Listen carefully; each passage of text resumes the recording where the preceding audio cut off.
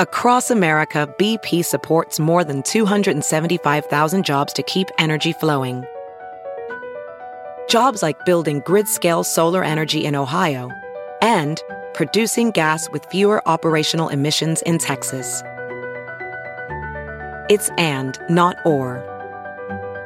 See what doing both means for energy nationwide at bp.com/investing in America. Have you heard you can listen to your favorite news podcasts ad-free? Good news. With Amazon Music, you have access to the largest catalog of ad-free top podcasts included with your Prime membership. To start listening, download the Amazon Music app for free or go to amazon.com/ad-free news podcasts. That's amazon.com/ad-free news podcasts to catch up on the latest episodes without the ads.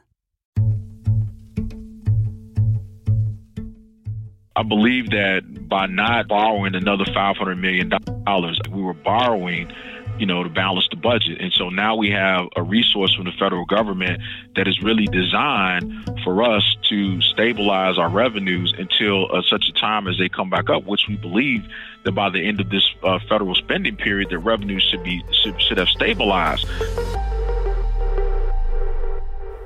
Hi, everybody. I'm Fran Spielman.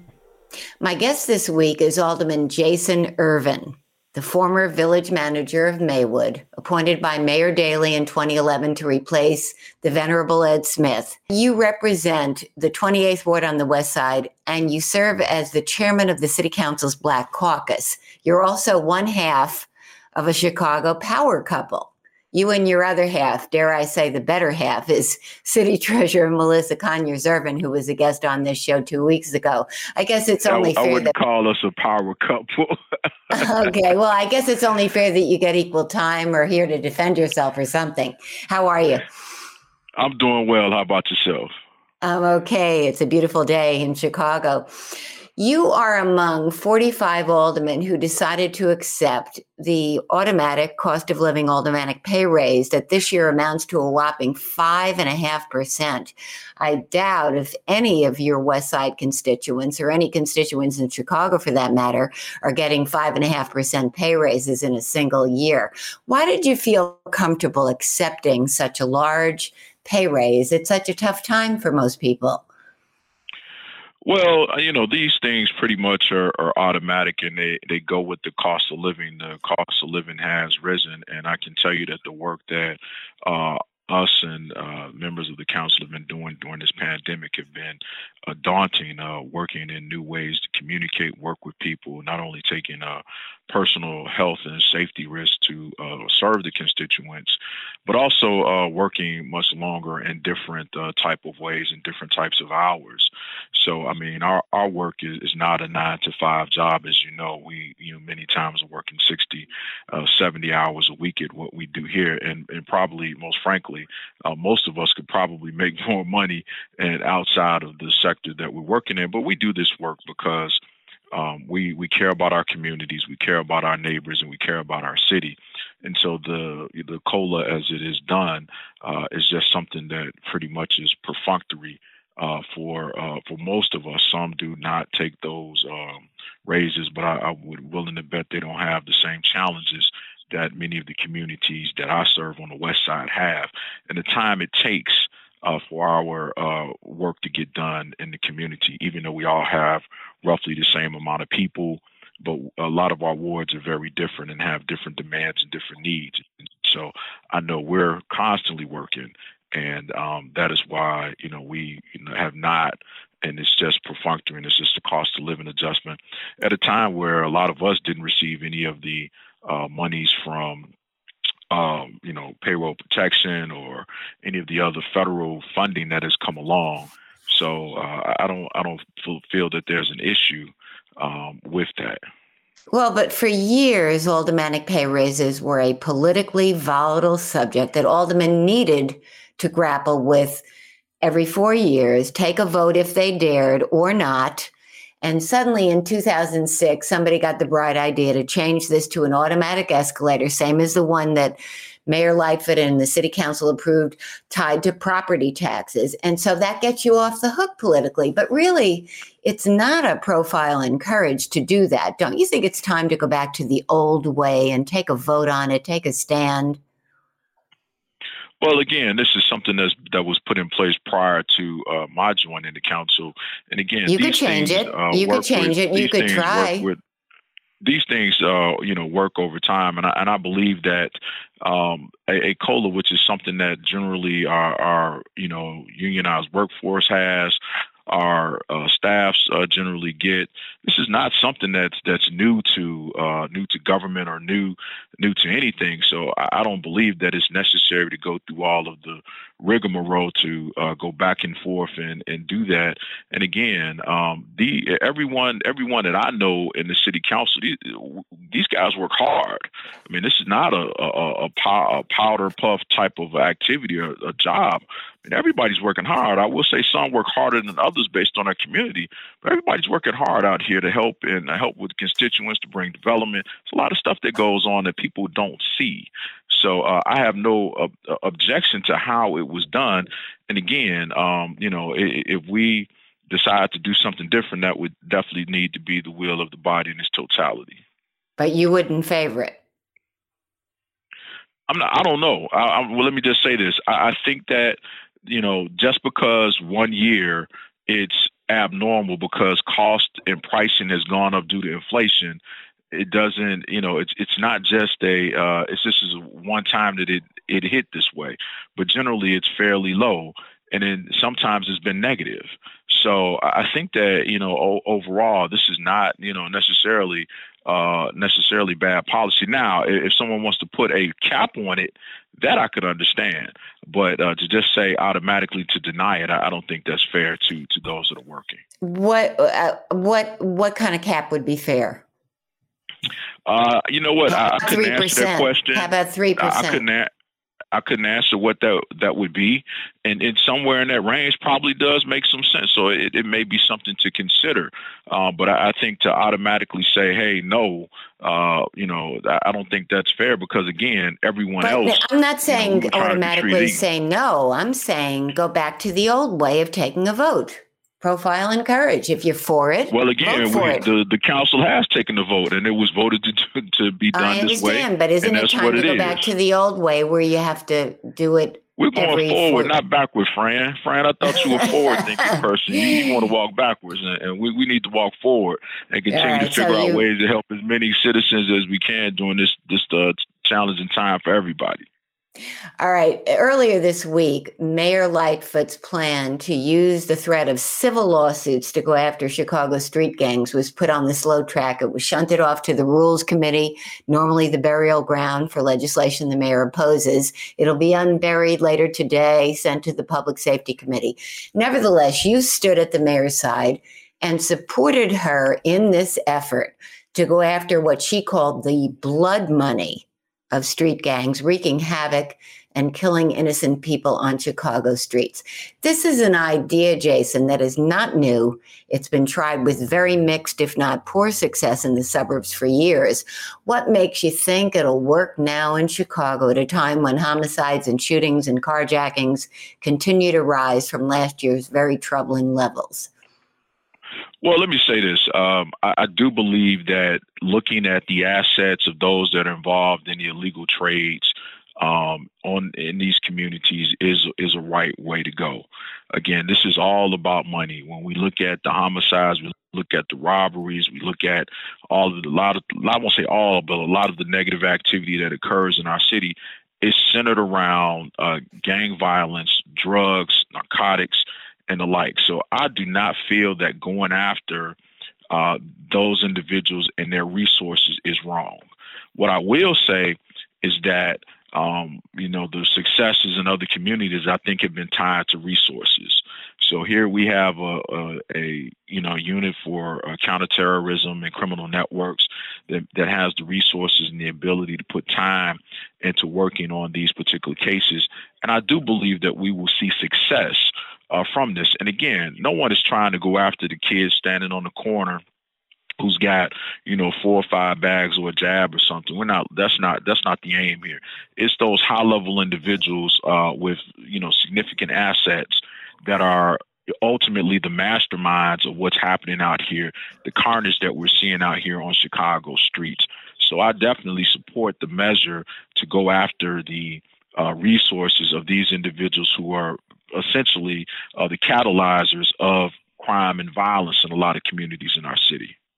The mayor says she's going after these gang members who flaunt a lavish lifestyle of money and cars and jewelry and guns and lure young people into this lifestyle of theirs. But Cook County Public Defender Sharon Mitchell has predicted that the city is going to end up taking a lot of what he calls Camrys and Civics from unsuspecting grandmothers and suing a bunch of poor people who will end up getting damages from the city, and it'll do nothing to bring down the crime rate. Well, again, that's the public defender, and that's what you expect a criminal defense attorney to say. Here's where we are. If people are, living off of the proceeds of illegal activity, those individuals and those assets deserve to be taken because they were created off of the misery of citizens in our city. So again, if grandma is driving the Civic, the Cadillac, or whatever that grandson bought or son bought out here killing the community, then that deserves to be taken. So I don't have any qualms or anything about someone who is living off of the proceeds and the profit of this illegal activity that's killing our community from those assets being taken. But in targeting these gangs, the city is going to use the police department's flawed gang database. What makes you think that innocent people who simply have associates who are in gangs but are not in gangs themselves won't be caught up in this? Here's because this is something that ultimately has to get adjudicated in our court system. And if someone is falsely in a database or has not met the threshold, again, it's not just being in the database. There are thresholds that you have to meet in order to be considered, meaning one of them has to do around violent crime. The other was other participating activity within a certain amount of time. And so just because you unfortunately may have been placed in a gang database 10 years ago off of a stop because you were with someone would not necessarily qualify you for this type of enforcement. So I think that the process, as it's said, and we're talking about going to court, bringing a case to court, those things have the ability to be vetted. And again, it's not designed or targeted at the kid that was 10 years ago that just happened to be standing on a corner with a group of friends that happened to be in a gang.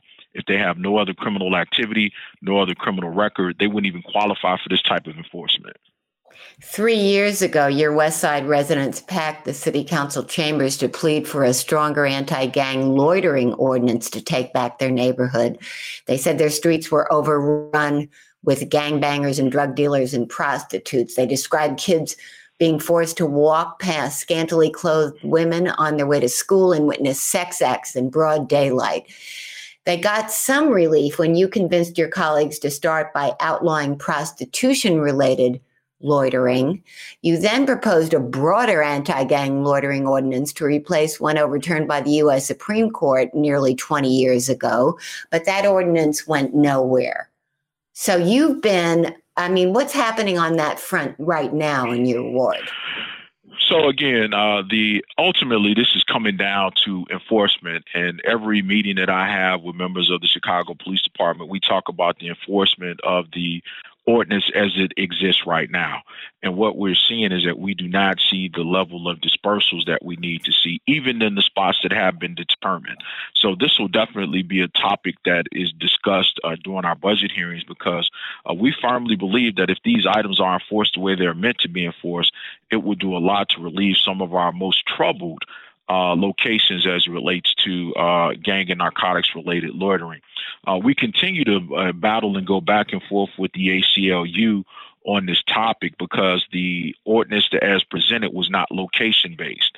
The ordinance as it exists today is strictly on a location, that quote unquote qualifying location. However, not every place has got that level of activity. However, to the residents that live in those particular areas, just because they're not, it's like you have to be the worst of the worst to get this type of treatment. But we don't want to become the worst of the worst to get this type of treatment, and that's what we're proposing. But we continue to fight with and talk with the ACLU over this particular issue. I am, again, talking with our colleagues around this issue because they're beginning to see what we've been dealing with for the last 20 plus years in many communities here on the West Side, and they understand it a lot better now that they're experiencing the shootings, now that they're experiencing the activity that for years have just been, limited to a couple of communities. So right now we just have the anti-gang loitering prostitution ordinance, but not the more sweeping one that you wanted. That is correct. But again, I am not resting in on that. We are continuing to move and push that item. And the more conversations that we have with people and to get them to understand it, the more people do understand. Now, we also have individuals who under no circumstances will accept that. And we understand that. But, we work in a democratic society, and our goal is to work toward getting the majority of council members to see what this is doing in our communities and to allow this, what I call reckless loitering that leads to the shootings. And if you've noticed in the last, 18 months or so, the number of mass shootings that occur, and just about every situation had this type of ordinance been in place, it would have given the police the ability to break up these types of crowds and potentially save lives with these particular types of mass shootings that have happened and have just kind of permeated in the last, year and a half. So do you think you have the votes now? Are you going to make a renewed push for that ordinance, the more sweeping one, anti-gang loitering? Yes, we definitely, and I've been in conversation with the chair of the committee. And again, now people are really beginning to see what it is that we've been talking. Because again, this stuff had been isolated in pretty much 2 districts in the city. And now that it's starting to spread, people do understand what it is that our residents were talking about, and they get to see it up and close and personal in their own communities, not in some faraway land that I don't go to, but in greater communities. Do you think you have the votes now? You know what? I wouldn't say that we have all of the votes that are needed. Whatever we do, I definitely feel that there's going to be challenge. So we're also working with the law department and everyone to get comfortable with something, because we know that what we have now is not as effective as it could be. Also slowed down at Tuesday's council meeting was the mayor's plan to shrink the downtown exclusion zone and otherwise relax zoning laws for recreational marijuana to ease the path for social equity applicants. Alderman Beal and Lopez, 2 of Lightfoot's most outspoken critics, used a parliamentary maneuver to stall this. Beal says 40% of these social equity applicants are fronts for white-owned companies, and that until the General Assembly fixes that, the city council here in Chicago should not relax zoning to make it easier for marijuana shops and dispensaries to open here. Why should the city council forge ahead with this? Why not take a stand here and make sure that the people who are supposed to benefit do? Well, just in his own statement, if 40% potentially are fronts, that means that 60% of them are actually legitimate. And at the end of the day, do we want to hold back legitimate social equity businesses from participating? Because as all of this delay right now is doing is giving the current players in the market a field day as it relates to having recreational cannabis sales in the city of Chicago. So I think the shrinking of the exclusion zone was the right thing to do. It opens up large areas in the central business district and some of our more touristy areas for this type of activity, and again, for social equity applicants. So I think that the train has left the station on this. We had an opportunity to just delay sales totally in our city. Council balked on that. and we're here now. So the activity is going on, and if it's going on, I think that social equity applicants should benefit. And holding them up any longer, I don't think will help solve the challenges that the alderman mentions. Well, in fact, Beal thinks that you were not wise in letting the train leave the station. You should have taken a stand I then. led the charge. I led the charge to not let the train. And you were leave overridden the station by Lightfoot the following day. So I mean, you think it was a mistake then? You think it's okay now, or what? Well, here's what I say. I think that at the time, putting the pressure on the General Assembly to clean up the bill by limiting the largest municipality in the city from having, locating that here, I think would have created greater pressure to get a better outcome in the General Assembly. It's a lot different once the horse is out the barn, the money is flowing. It's a different conversation. I think the challenge today is that, again, there's revenue going on. People are trying to get into this. And I believe that even some of those at the time that were considering social equity applications that were against what we were doing at that point would have actually, after the lottery, the first round happened, would actually supported it. Because again, we knew, or we believe, what was going to happen did happen. And so, now we've got some things that are fixed. They've had 3 rounds of lotteries and we're seeing some, local businesses, local owners, local residents having an opportunity to participate. And I don't believe it's necessary to hold everybody up. And those processes will be vetted as it relates to if somebody's a front or if they don't qualify, then the state would need to take necessary action on those. Mayor Lightfoot will deliver a budget address and introduce her 2022 budget on Monday, along with her plan to spend $1.9 billion in federal stimulus funds. What are you expecting here? Expected to be no new taxes other than the automatic $20 million property tax escalator tied to the cost of living. What are you expecting here?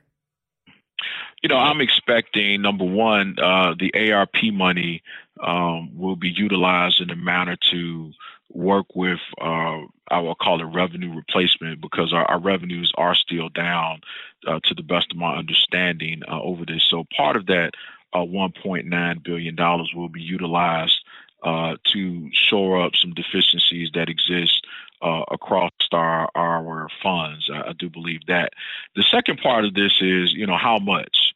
And that's what we're going to find out on Monday, how much of the money is going to be used to deal with balancing where we are and how much money will be placed into new investments. And that's where the conversation, and that's where, quite frankly, the argument will be, is how much are we going to use for which items. We already know she's going to use $1 billion of it in a kind of shell game to retire the $450 million scoop and toss borrowing and cancel plans for $500 million more. So that only leaves $900 million to disperse in this once in a lifetime avalanche of federal largesse here. Do you have a problem? Well, I wouldn't call with that? it. Let me just say this. I wouldn't call it a once in a lifetime. You got to remember, we lost significant revenue in this conversation. We lost a lot of revenue. So this, in essence, is almost trying to bring us back to even keel. And that's what I believe the federal government was attempting to do, was to try to stabilize governments. I understand, but what I'm asking you, and last year you had a problem with using all the money to retire the borrowing. Do you think that plan, which leaves only $900 million left to disperse to the various needs that Chicago has, the big needs that Chicago has, do you think that is a good plan, or should we not do that? Well, let me say this. I believe that by not borrowing another $500 million, I think that using the money, because again, that money was being utilized to balance the budget. We were borrowing to balance the budget. And so now we have a resource from the federal government that is really designed for us to stabilize our revenues until such a time as they come back up, which we believe that by the end of this federal spending period, the revenues should have stabilized. I don't I feel that that's a proper use of those funds in order to not have to raise taxes, not have to raise additional revenue at a time. Whereas you stated, people may be having challenges. So I think that is a proper use of those funds, and not to have to deal with the scoop and toss. So again, part of the money will be utilized for that, as I understand it. But we'll get additional details. I think we still have to talk about the balance of the money, because not all of those funds are going to be utilized for revenue, for lack of a better term, revenue replacement, and what investments are going to be made in communities throughout our city. Last year, the mayor balanced her budget in part by eliminating 614 police vacancies. She literally shrunk the police department by attrition. Now we have 1,000 vacancies below that shrunken number. Chicago police officers are running for the hills, retiring in droves. Should those vacancies be restored, or will Chicago have enough trouble filling the 1,000 vacancies we already have? Well, I think that it's difficult to have a conversation about 600 vacancies that you couldn't fill. It's very clear that during the time that the budget was presented, it was impossible to fill the vacancies as they were presented. Now we have another 1,000 vacancies again. It'll be very difficult at best to just try to fill the 1,000 and keep up with attrition. So I think that it was, from an accounting perspective, it was proper, because it was impossible to fill those particular vacancies. And for years, the city was keeping those vacancies on the books, but backing the number out on the back end through turnover. So the reality is that these were vacancies that couldn't have been filled. These are positions on paper, and why have a budget that really is not truthful into how you're going to fill. I understand, but how's the manpower in your Harrison district, for example, on the west side? One of the most violent in Chicago. The manpower in every district directly tied to the district is down because of the creation of the community safety team. How down is it? Well, again, because of the creation of the community safety team. Now, on the flip side of that, much of the work of the community safety team is happening in communities such as the 11th district, the 7th district, the 15th, the 4th district, and downtown. So a lot of those, even though these things were down, but the resources that have been concentrated in the communities have been increased, not only from the community safety team, but from the carjacking task force, and again, from the counterterrorism and criminal networks group. So as far as the overall resources going into many areas, what it ultimately did was take, some resources from everyone to really challenge the problems that, as again, 15 beats are driving, 40% of the city's violence. So I understand the strategy that the superintendent is using. However, we still need to continue hiring and recruiting individuals to backfill those positions as people begin to retire. Now, mind you have a whole crop of African-American police officers that are eligible for retirement. So we really have to do an extensive job of recruitment in the African-American community, because we're starting to see numbers of African-American police officers begin to decline as the retirement age of some of those that were hired back in the 90s come to fruition.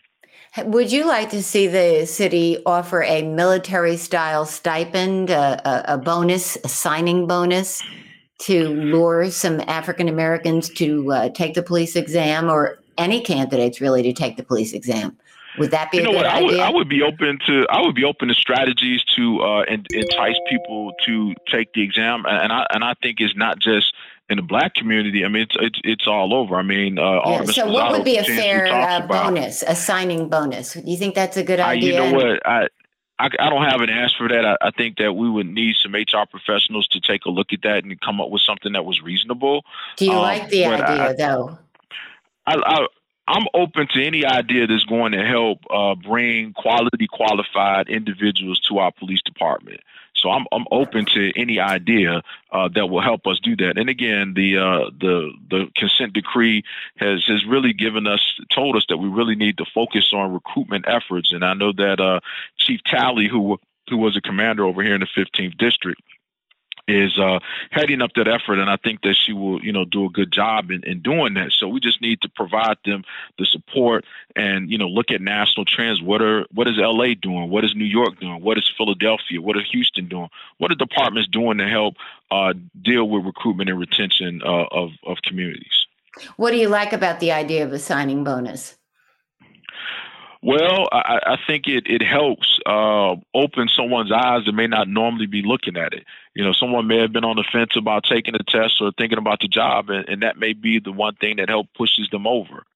So, I mean, after 18 months, the salary of a Chicago police officer is over $70,000. So it is not a poor financial choice to be a police officer. Now, it is not the easiest job in the world, I must admit, and it can cause some stress. But I think from a financial perspective, it's after 18 months with just 60 hours of college to come out making $70,000 plus with potential to go even further is not a bad deal. But again, it is a tough and dangerous job. You have said that reparations for the descendants of African American slaves must come before a guaranteed income program. Will you demand that some of the stimulus money be used to start the ball rolling on reparations? Yes, we have, as members of the Chicago Automatic Black Caucus, placed reparations as one of our top 5 concerns as it relates to ARP funding. So we are definitely looking for ideas. And when we talk about reparations, now, number one, we need to help educate not just the African American community, but the city in its totality about what reparations is, what the steps are, and how we can help right some historic wrongs that have been done, not only in our country, but also here locally in the city of Chicago. So working with Chairman Sawyer and then the subcommittee chair, Alderman Coleman, working to do this through our communities. But reparations is something that's definitely on the agenda for the Automatic Black Caucus. But how would you like to see it start? Number one, education is where we must start, because if you talk about reparations and people you ask 10 different people about reparations, you'll get 10 different answers. But I think we have to educate people as it relates to reparations. And reparations does not necessarily mean a direct cash payment to an individual. Reparations can take place in many forms. And I think we have to explore those ideas in our, through our council committee, so people, number one, will just understand, and then to make some decisions. Well, but you say you want to use some of the stimulus money. So what would be a way to do that and begin? An example of utilization of stimulus money on reparations could deal with lead pipe replacement in a home. That is something that could be utilized in such a fashion. There are other ways publicly that can be utilized, again, without necessarily making a direct cash payment to an individual, but be utilized in ways to help repair and replace some of the challenges and tragedies and atrocities that have been against a group of individuals. So again, there are other examples that can be brought to the table, but I think right now the focus has to be on education of what reparations is, what it can do, and how we can participate in it. And mind you, we don't have to spend all of the federal money today. As long as there's an earmark as it relates to that particular program, we have really almost to the end of 2025 to make an actual expenditure. And before we let you go, the new ward map, you're fighting to hold on to the 18 majority Black wards you've got, despite an 86,000 person drop in the African American population in Chicago. Do you think you're going to be able to do that? And if so, how? I'm definitely believe that we will be able to do that, number one. And also we have to look at when people talk about just the drop in African American population, but there are other communities that have definitely lost people, and no one is, honing in on those particular communities as well. But I just want to say this, we definitely have a way to draw 18 majority African American wards in the city of Chicago.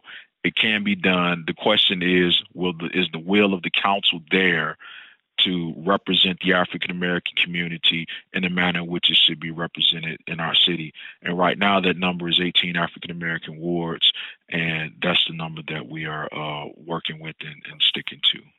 You got the committee that Carrie Austin resigned. You're now a chairman of that contracting oversight committee. Do you expect to support Mayor Lightfoot for re-election, or might your wife run? I can tell you this: my wife is singularly focused on the job that she has. From what I see and what she does, she loves what she's doing, working to help families from a financial perspective. And again, that's what her focus is on right now. I do believe that she is going to focus on her reelection. She hasn't said that publicly. That's just my opinion. But again, we so have. Are you going to support Mayor Lightfoot or not?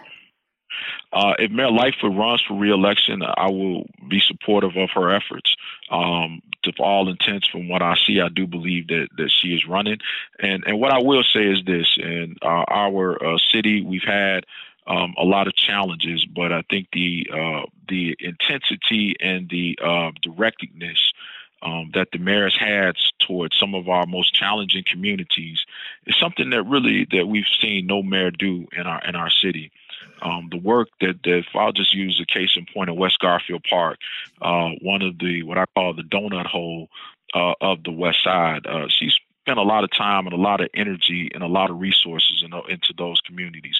When you look at Inglewood and we look at other communities in our city, the intensiveness and the intensity and the intentionality toward the African American community in the city in areas that have long been forgotten by many administrations in our city. The work that the mayor has done, I think, is good stuff for those communities. So, what about the crime, though? Has she done enough on that front? Well, crime is always a challenging issue. Chicago has had crime for years, and there is no magic bullet that's going to deal with crime. But I do think that we have to take a holistic approach, and by investing in institutions, trying to deal with poverty, trying to deal with drug addiction, trying to deal with a lot of issues that create crime, mental health. So that we have to think about this from a different perspective, and it's just not a law enforcement solution. This is a public health crisis. This is an economic crisis. All of these things have come together to create the situation as it exists today. So you don't blame her for that, and all is forgiven from her threat from a year ago where she said to the Black Caucus who dared to vote against her budget, "Don't ask me for you-know-what for the next 4 years when it comes to the capital plan." That's all forgiven? I'm not saying that for those individuals that may not have taken that position, you'd have to ask them that. I wasn't in that particular group of individuals. And I believe that the work that is being done with the capital plan, the work that is being done as part of Invest Southwest for communities. And I will say that, I was disappointed that Garfield Park was not included, East or West Garfield Park. But when I look at the resources that have been poured into West Garfield Park, I feel right on par with those Invest Southwest communities. So, again, I think that everyone has to, make their individual decisions or make their individual judgments. But what I will say is that from that conversation with members of the caucus, I think that people got a better sense of what was actually on the table and what was actually being done. And I think that when you look at what we asked for during that cycle and what we received during that cycle, I don't see a reason why individuals were not able to be supportive of what was done at the time. And again, every individual has their own style and how they manage and deal with things. But I don't think that there's anyone who has been denied what was due to them from an objective standpoint as it relates to the capital plan and services throughout our city.